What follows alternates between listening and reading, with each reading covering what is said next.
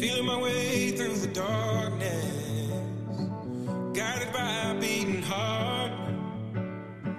I can't tell where the journey will end, but I know where to start.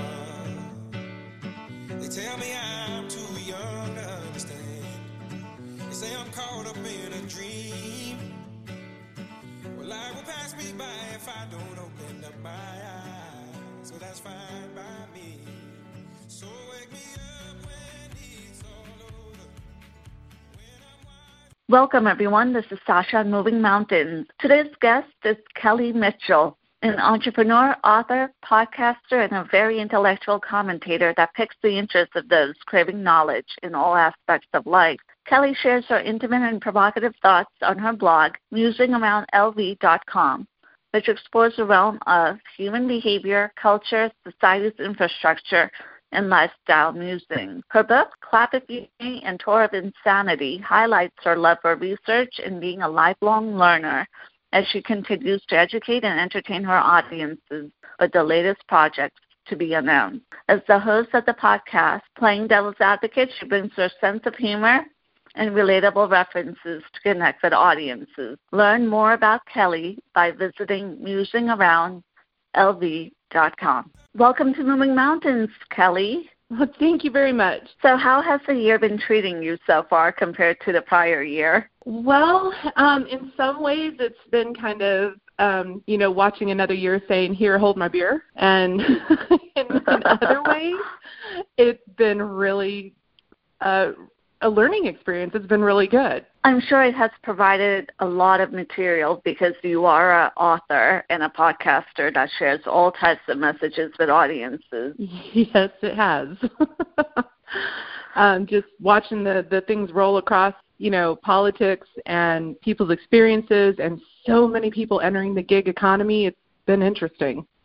So as we delve into your work, which is presented on musingaroundlv.com, would you like to share with audiences a little bit about how life started out for you and how you ended up working in the craft that you're nurturing at the moment? Oh, sure. I guess everybody's got their story.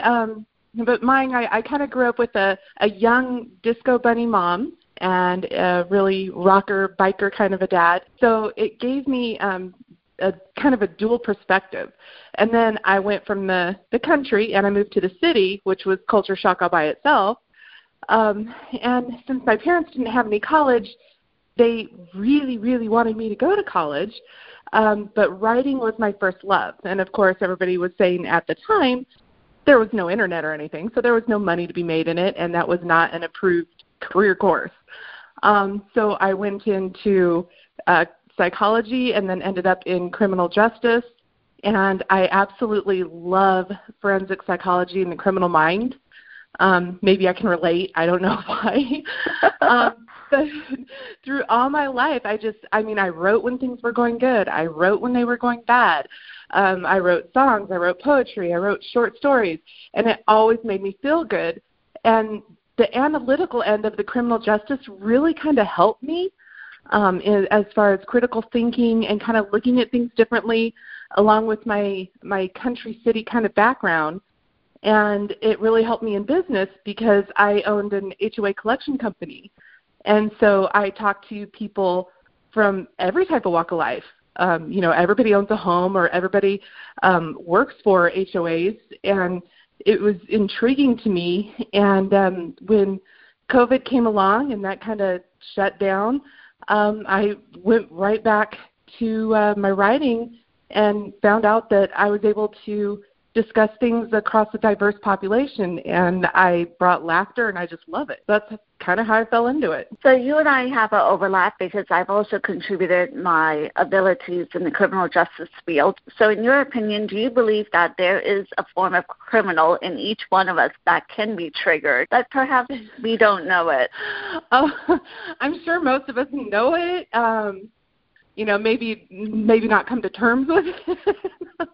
But yeah, I do believe that, I believe people have good intentions.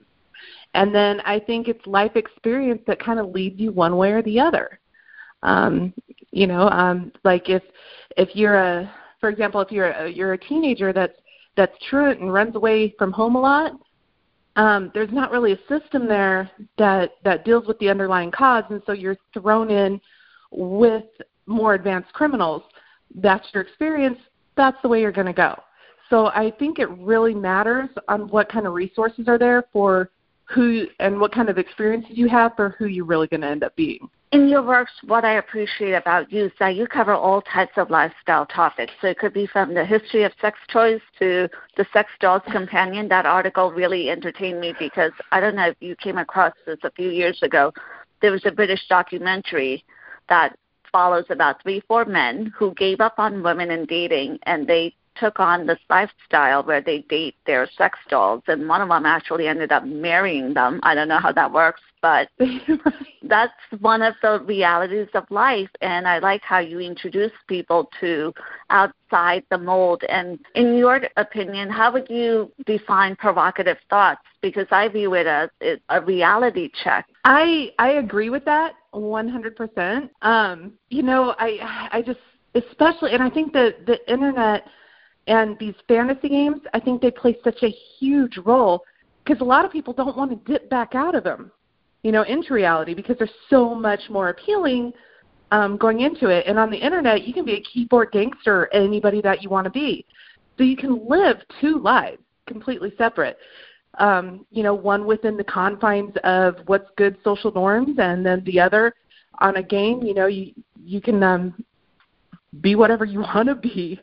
So I think there's a lot of things that are translatable skills in games, but I think that's also an escape where we can go is the internet and fantasy to kind of get away from what we really can't do in reality and use it as a relief. You also take pride in doing a lot of research. Are there any topics that you are immersed into at the moment? Oh, so many. I've got probably about 5 books going in my head. One's, and some are simple, like home design, where I think things could be better there. Another thing is I want to call it, offended, and it's just all things that we really shouldn't be offended by.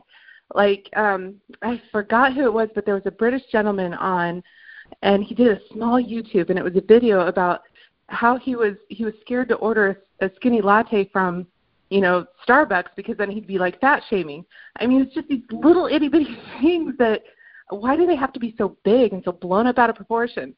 So that's kind of another thing that I want to address. And yeah, some of the criminal justice system and politics. And I mean, we all wear so many hats every single day that I just feel like I have to address everything. But it's also exciting because you could tackle many topics from many different angles. Now, talking about being offended, not that anyone wakes up with the intent to hand out offenses. People take them at their own discretion. Do you believe part of that is because as a society we're breaking down and people need to grow a thicker skin? I do and I don't. I think it's because we've forgotten about community somewhere. And I'm not exactly sure how that happened, but, back in the day when we had to deal with the community and we did community service projects and, we would deal with people from all walks of life, which kind of gave us some intelligence, emotional intelligence and cultural intelligence to kind of understand where people were coming from. And we weren't so scared of religion either. I think that religion has a place across all countries to learn about it because it influences politics. It influences how you behave. It influences education. It influences everything. So I think we need to have an understanding, and I'm not saying, in school to adopt one and to preach one. I'm saying to learn about it. Hindu has been around for, 3,000 years now? And it influences how people act, and I think you have to have an understanding of that. And the best way to get an understanding of people is working through civic duties, service learning, and things like that. You'll take away skills from that, and you'll learn how to navigate people without having to cancel them or silence them out. I mean, you have to be able to operate with people, to collaborate with them. What do you feel is happening to the comedic realm? Because in your writings, I appreciate your humor, but some people are losing a sense of humor because of the offensive mantra. Yeah. I think people are just scared to talk, anymore. I think people would find more humor if they could relax a little bit about it, comedians used to get on stage and tackle every topic. I mean, George Carlin is one of my favorites. He attacked everything. And it was taken with a grain of salt. It wasn't meant to attack one person. It was just meant to be funny. And I think people they're scared and they don't know what's going to happen, and so they kind of withdraw into themselves because they don't want to offend everybody, and that way nobody can be funny. And it kind of kills the moment. It kills conversations. I was just going to reference George Carlin and whether you think that comedy will return to that point ever. Ever? I love to have hope. I really do. But I think really that the educational system has to change. I mean, it's not going to happen with my generation or my parents, and probably won't even happen with younger generations. But I think it can if there's educational reform to match more the education to the student and not the student to the education, and allow a little bit more freedom and creative freedom and for collaboration. It's just going to take a monumental change for that to come back. And that is discussed in your book, Clap If You Hear Me. What motivated you to write that book? Is that the parent in you that wanted to write, or the writer? It was a combination of both. I mean, I'm a forever learner, so I'm always going back to school, and I'm always seeing what they're teaching. So I've been on the inside of a desk. I've also been on the outside as a teacher, teaching continuing education credits. I've also been an employer and most definitely a parent, which is why I was concerned and wanted to write about it. I saw some of the things that were being introduced to my kids in school, and it floored me, a lot of it. And I thought, I don't really think that's relevant. I don't think it's going to go anywhere. And so I felt the need to start kind of addressing those situations with statistics and reports and studies that are really happening.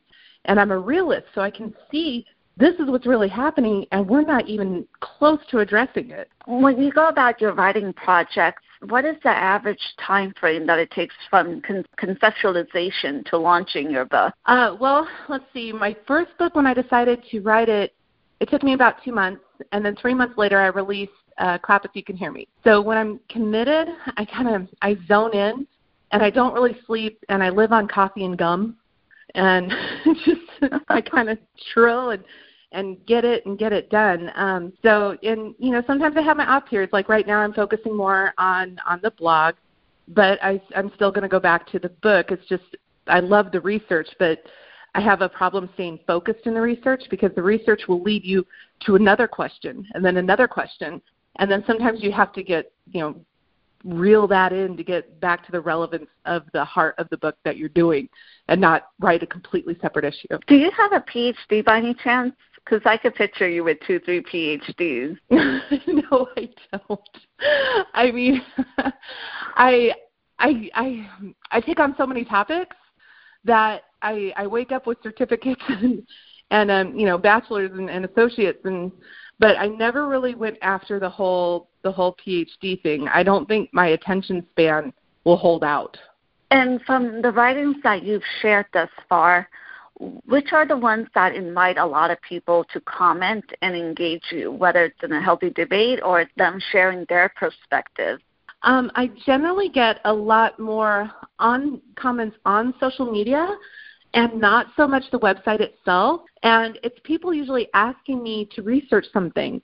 And I've had people ask me to research, sex and the ADHD correlation, and they got that from my history of sex toys. And then I've had other people ask me to research how the government is kind of like taking over control. And so I did like a narcissistic relationship kind of a thing, to spin some humor into them. And that's what shocked me was that it was so, the topics are polar opposite, but it was the same people intrigued in both things. And I'm like, we really we really focus on variety in our life. We really want to learn a little about everything. And that was the most amazing thing to me, that the audience is just so diverse and so multi-topic. You also are the host of the podcast Playing Devil's Advocate, and I enjoyed the segment where you talk about talking to the hand, and I started laughing because I didn't realize it emanates all the way back from that sitcom Martin. My sister would watch it all the time, and that was such an innocent phrase that would get people laughing. But nowadays, we're telling people to talk to the hand in a very more, I would say, overt way by the cancel culture. Yeah, it kind of went professional, didn't it? I mean, it used to be just, comedy and just funny and something you would say, and, you'd take it with a grain of salt when somebody told you that. But now it's a dagger, and it saddens me that people will just cancel other people out of their lives. I mean, from celebrities to friends. If you hang around like-minded people all the time, you're never going to challenge what your argument is. And a lot of times you don't even know what you're fighting for. So, I don't think that opinions, or how people think are a threat to how you think. I think it's an opportunity to grow and to learn and to collaborate, and you can't just cancel people out. Life does not work that way. As a public personality, since we've been sharing your work, has your relationship with your friends and family evolved with the type of topics that are entertained? Yeah, very much. I mean, my brothers and sisters probably, I don't think they were aware what actually, occurs in my marriage or in my my relationships with my kids, or much less, sex toys. It's just things like that, you don't talk around, Thanksgiving dinner. So they're getting quite a bit of new insight about me and things that they didn't know about me, and they've become quite accepting of the whole thing, it's just moved me. So I think we've grown a lot in our relationship. In sharing your story, you referenced that you started out in Nebraska, but then eventually after meeting your life partner, you guys ended up in Las Vegas. What was the biggest culture shock for you, that one thing that left you speechless? I mean, the biggest thing really was, I thought I would find no sense of community out here. I really didn't. Growing up in a small town, everybody knew everybody. Everybody knew my business. I couldn't get away with anything. And I thought there is no way Las Vegas, with its transient nature and everybody coming in and out and all the gambling and, it's called Sin City for a reason.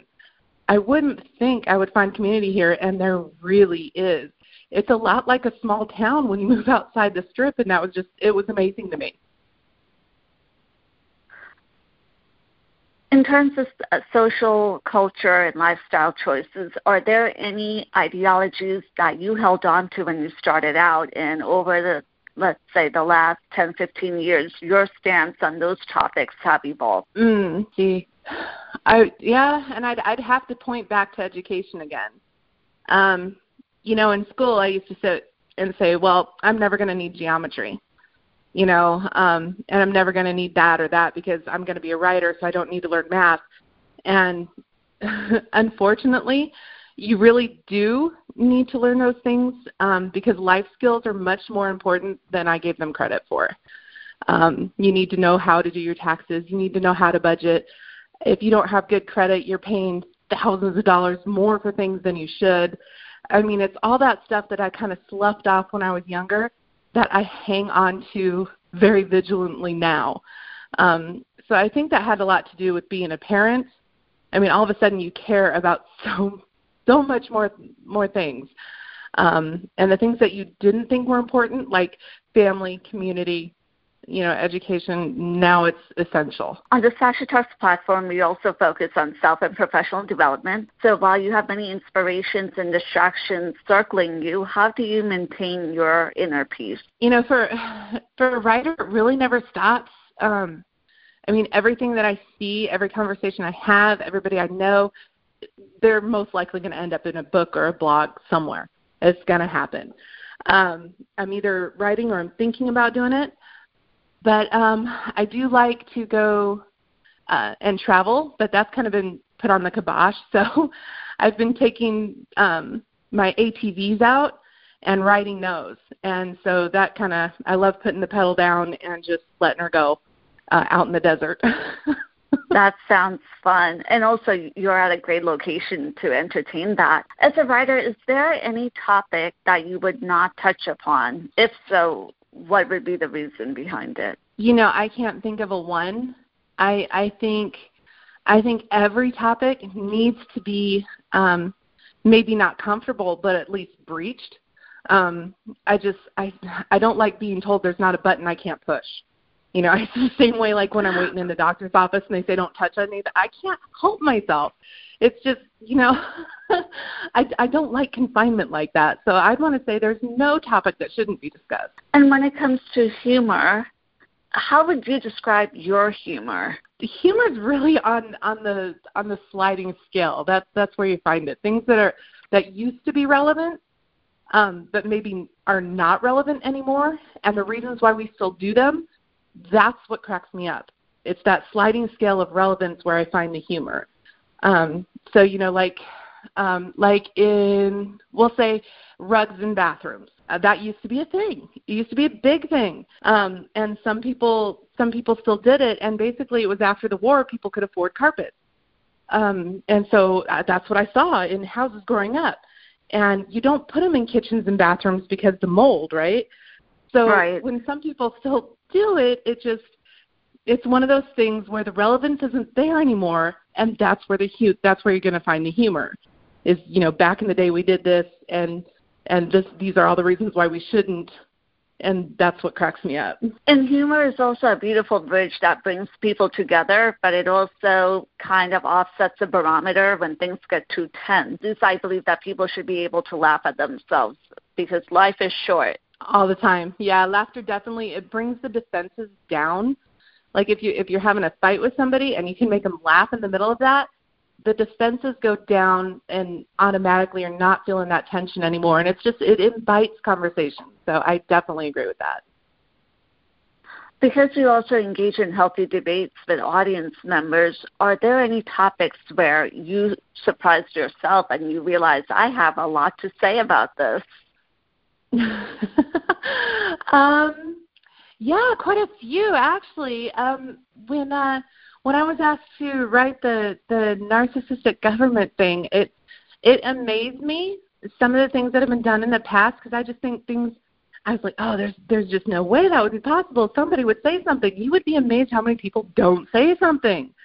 And once I learned that, those are the kind of topics that I wanted to go after. The topics that they don't say anything, and it's not what you expect. So yeah, there's a lot of topics out there that I've completely changed my mind on and have changed my view of my world, like a lot. Are there any types of people or interests that you typically would not gravitate towards while growing up, let's say, for example, in Nebraska, that you would be completely open to now, that anything is game for you? Yeah, when I was growing up, I didn't understand a lot of sustainability issues, which is probably surprising since I come from farm country.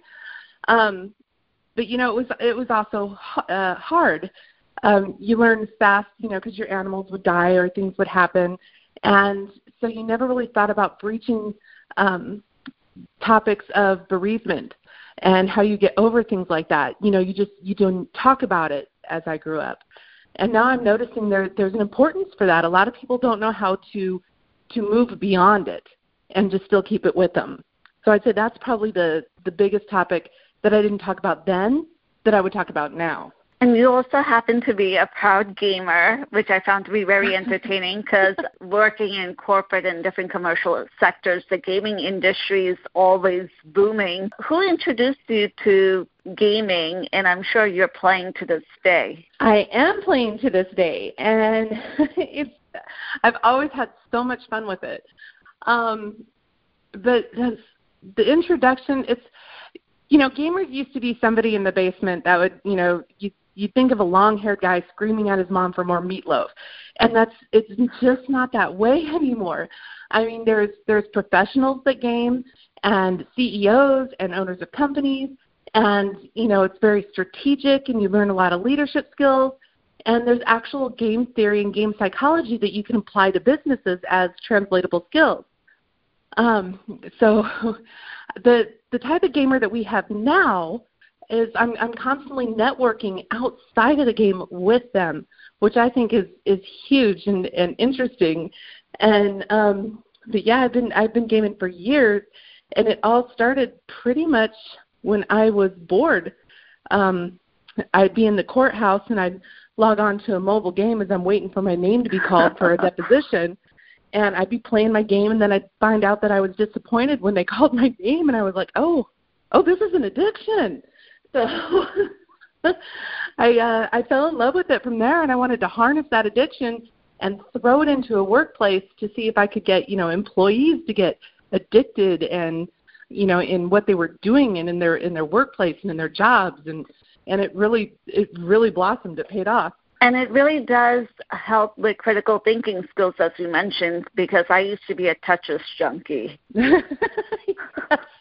It's amazing. All games do that, yeah. And you touched upon the business world, and you happen to be a successful businesswoman.